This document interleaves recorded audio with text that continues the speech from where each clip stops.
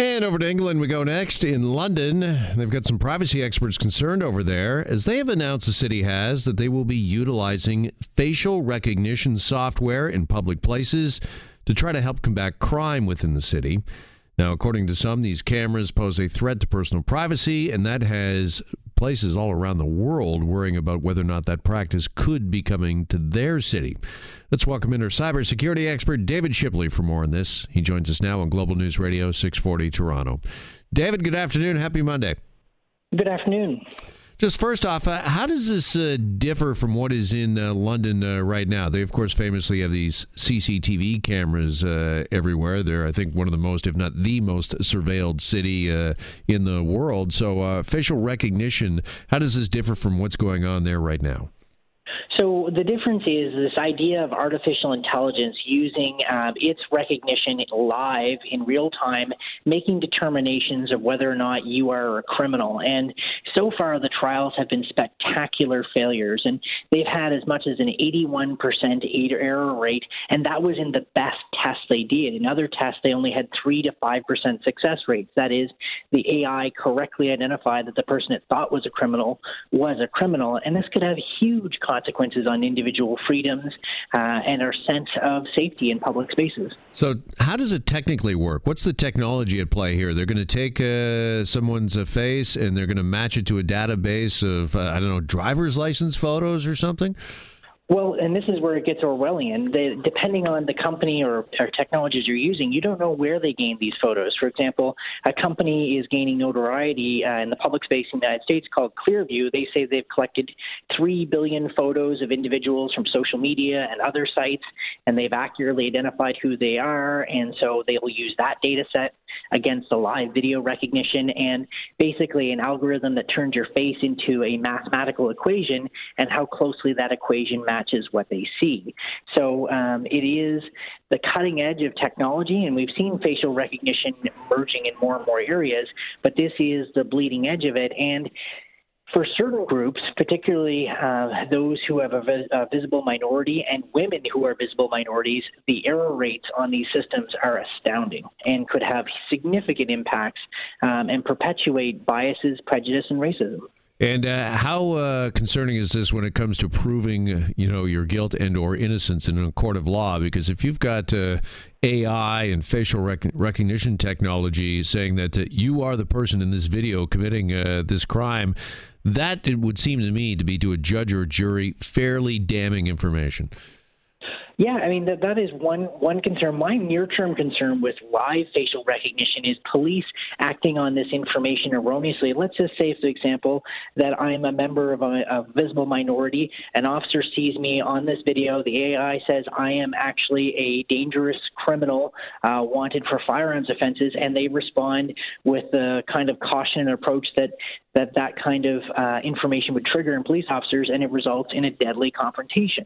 I mean, that's the concern in real, live, real-time decisions with facial recognition that we have to be cognizant of. And obviously, in the era we live in, where we know that with movements like Black Lives Matter, this is still a fairly significant issue for a significant portion of our population. This could have public safety issues in real time, let alone in the courtroom later on.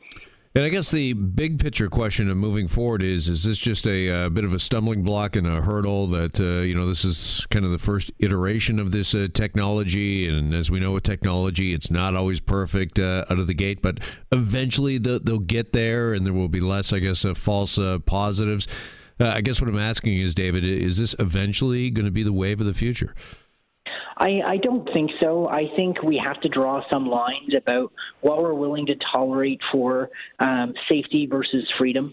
And we've seen jurisdictions in California ban facial recognition AI-based software, not just because of the error rate in the AI or the technology being imperfect, but because of the value that it represents within their community.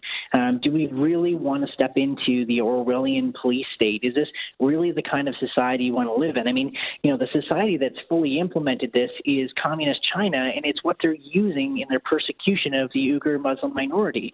I don't know if I sign on for that in downtown Toronto.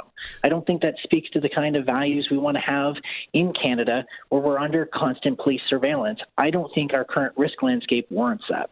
All right, so if this is so problematic, then why is London adopting this? Why are they moving forward? Why are they going forward with this? Is it just an easy solution or an easy quote-unquote fix for politicians to reach for at a time when, a vast majority of us are concerned about escalating violence? Well, certainly on the policing side, it has a sort of national gravitational appeal. When you've already put CCTV cameras everywhere, the next logical step is, well, we can't watch all this footage. We can't do it. We'll never have enough police officers. Let's get the computers to help us. And the intent is not bad. I don't think the police are bad for wanting better tools to catch more criminals faster with the resources they have. I totally get why they want to do this. But what they lose in that process is what it means as a society to live under those conditions. Do we want to live in a police state or not? Because this is a giant technological leap forward to the kind of world I don't think we want to live in. Yeah, and is it the case of a slippery slope that, they've had all these CCTV cameras installed in London for some time now? The populace has got used to that, and this is the next step in the evolution, and they're a little more agreeable to it or susceptible to it than others might be? Well, I think yes, and it's probably shaped by what all of the things that have happened in London. I mean, if you think back to the Troubles and the violence coming out of the Irish conflict, if we think back to modern times and terrorist incidents and other crimes that come with large urban areas, you can understand the safety rationale for this. And I'm not anti-surveillance camera. What I am anti is real-time access to police using it for safety reasons. And I think that judges should be involved so that you can capture this data, and if you can get a warrant showing a judge you need to get this video footage to pursue a crime, then there's judicial due process. But it's not willy-nilly, and it's not causing us to live necessarily in an AI-enforced police state. All right, we'll leave it there for now. Our cybersecurity expert, David Shipley, with us on this Monday afternoon. David, appreciate the time as always. You're always welcome.